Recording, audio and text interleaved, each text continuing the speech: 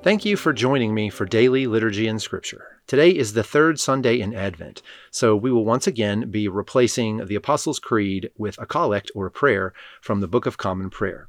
We will also be reading Psalm chapter 106, verses 19 through 48, Ecclesiasticus 48, and Revelation chapter 4. So this is the collect for the third Sunday in Advent.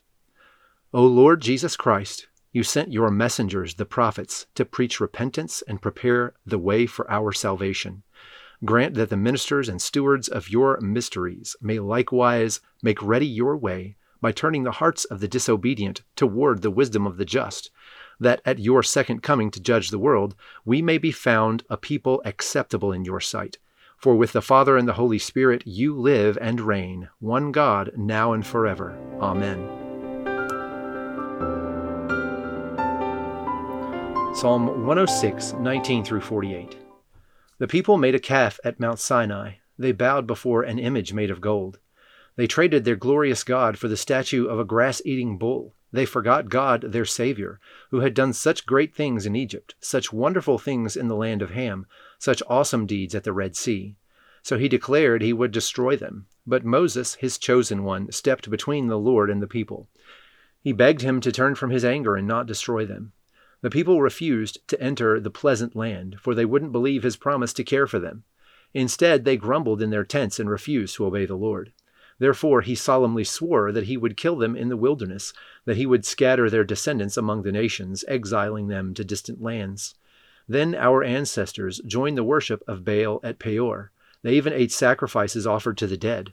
They angered the Lord with all these things, so a plague broke out among them. But Phinehas had the courage to intervene, and the plague was stopped. So he has been regarded as a righteous man ever since that time. At Meribah, too, they angered the Lord, causing Moses serious trouble. They made Moses angry, and he spoke foolishly. Israel failed to destroy the nations in the land, as the Lord had commanded them. Instead, they mingled among the pagans and adopted their evil customs. They worshipped their idols, which led to their downfall. They even sacrificed their sons and their daughters to the demons. They shed innocent blood, the blood of their sons and daughters. By sacrificing them to the idols of Canaan, they polluted the land with murder. They defiled themselves by their evil deeds, and their love of idols was adultery in the Lord's sight. That is why the Lord's anger burned against his people, and he abhorred his own special possession. He handed them over to pagan nations, and they were ruled by those who hated them. Their enemies crushed them and brought them under their cruel power. Again and again he rescued them, but they chose to rebel against him, and they were finally destroyed by their sin. Even so, he pitied them in their distress and listened to their cries. He remembered his covenant with them and relented because of his unfailing love. He even caused their captors to treat them with kindness. Save us, O Lord our God. Gather us back from among the nations, so that we can thank your holy name and rejoice and praise you. Praise the Lord, the God of Israel, who lives from everlasting to everlasting.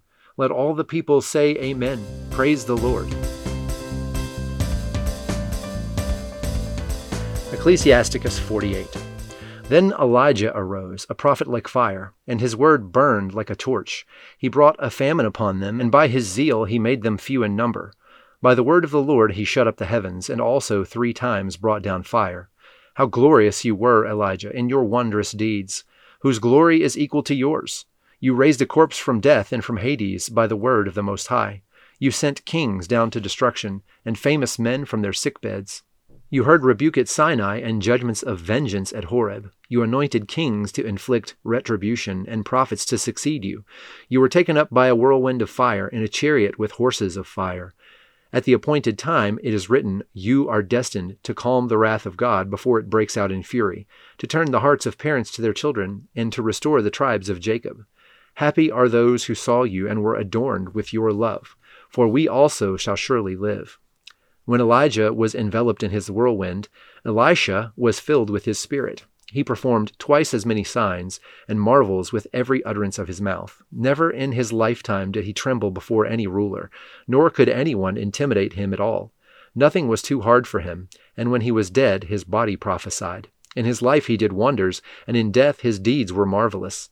Despite all this, the people did not repent, nor did they forsake their sins, until they were carried off as plunder from their land, and were scattered over all the earth.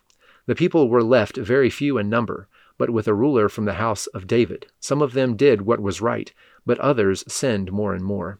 Hezekiah fortified his city and brought water into his midst. He tunneled the rock with iron tools and built cisterns for the water. In his days, Sennacherib invaded the country. He sent his commander and departed. He shook his fist against Zion and made great boasts in his arrogance.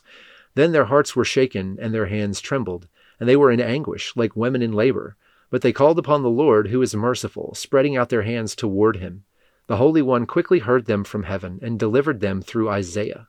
The Lord struck down the camp of the Assyrians, and his angel wiped them out.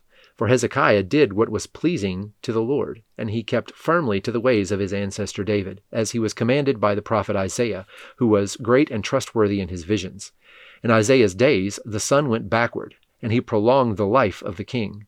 By his dauntless spirit, he saw the future and comforted the mourners in Zion. He revealed what was to occur to the end of time, and the hidden things before they happened. Revelation chapter 4. Then as I looked, I saw a door standing open in heaven, and the same voice I had heard before spoke to me like a trumpet blast. The voice said, "Come up here, and I will show you what must happen after this."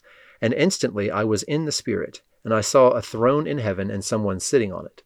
The one sitting on the throne was as brilliant as gemstones, like jasper and carnelian, and the glow of an emerald encircled his throne like a rainbow. 24 thrones surrounded him, and 24 elders sat on them. They were all clothed in white and had gold crowns on their heads. From the throne came flashes of lightning and the rumble of thunder, and in front of the throne were 7 torches with burning flames. This is the sevenfold Spirit of God. In front of the throne was a shiny sea of glass, sparkling like crystal. In the center and around the throne were 4 living beings, each covered with eyes, front and back. The first of these living beings was like a lion, the second was like an ox, and the third had a human face, and the fourth was like an eagle in flight. Each of these living beings had 6 wings, and their wings were covered all over with eyes, inside and out. Day after day and night after night they kept on saying, "Holy, holy, holy is the Lord God, the Almighty, the one who always was, who is, and who is still to come."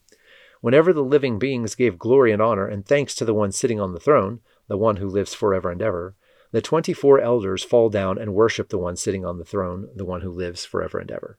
And they lay their crowns before the throne and say, "You are worthy, O Lord our God, to receive glory and honor and power, for you created all things, and they exist because you created what you pleased."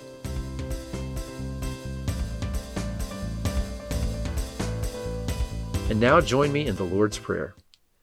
Our Father, who art in heaven, hallowed be thy name.